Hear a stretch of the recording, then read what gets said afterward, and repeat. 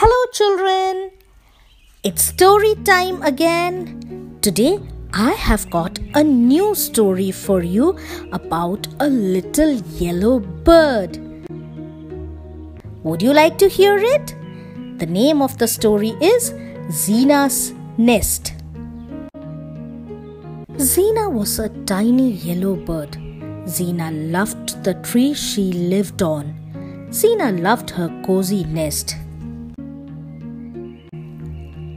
Every morning, Zina would look down and see butterflies flitting around the flowers growing at the foot of her tree.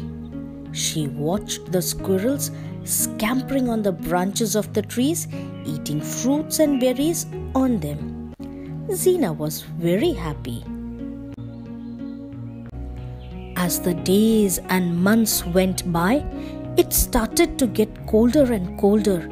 Zina's friends decided to fly away. They told Zina, "Come, Zina, we must leave. It is getting colder.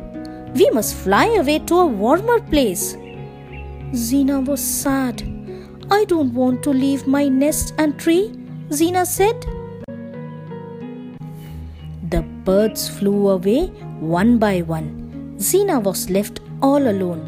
Slowly, the leaves on the trees fell off and the squirrels were not to be seen. The flowers withered away. The butterflies disappeared. There was only Zina's nest on the bare tree. It was very, very cold. Zina had nothing to eat. "What do I do now?" thought Zina sadly. A wise old owl lived near Zina. "Fly away, Zina," said the owl. "It is not late yet.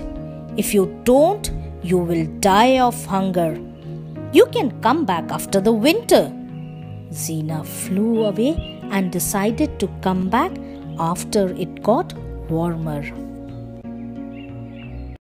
So, children, what do you think that story teaches us? You have to take a decision at the right time, isn't it? You have to think about it. Yes, very good. The moral of the story is better safe than sorry.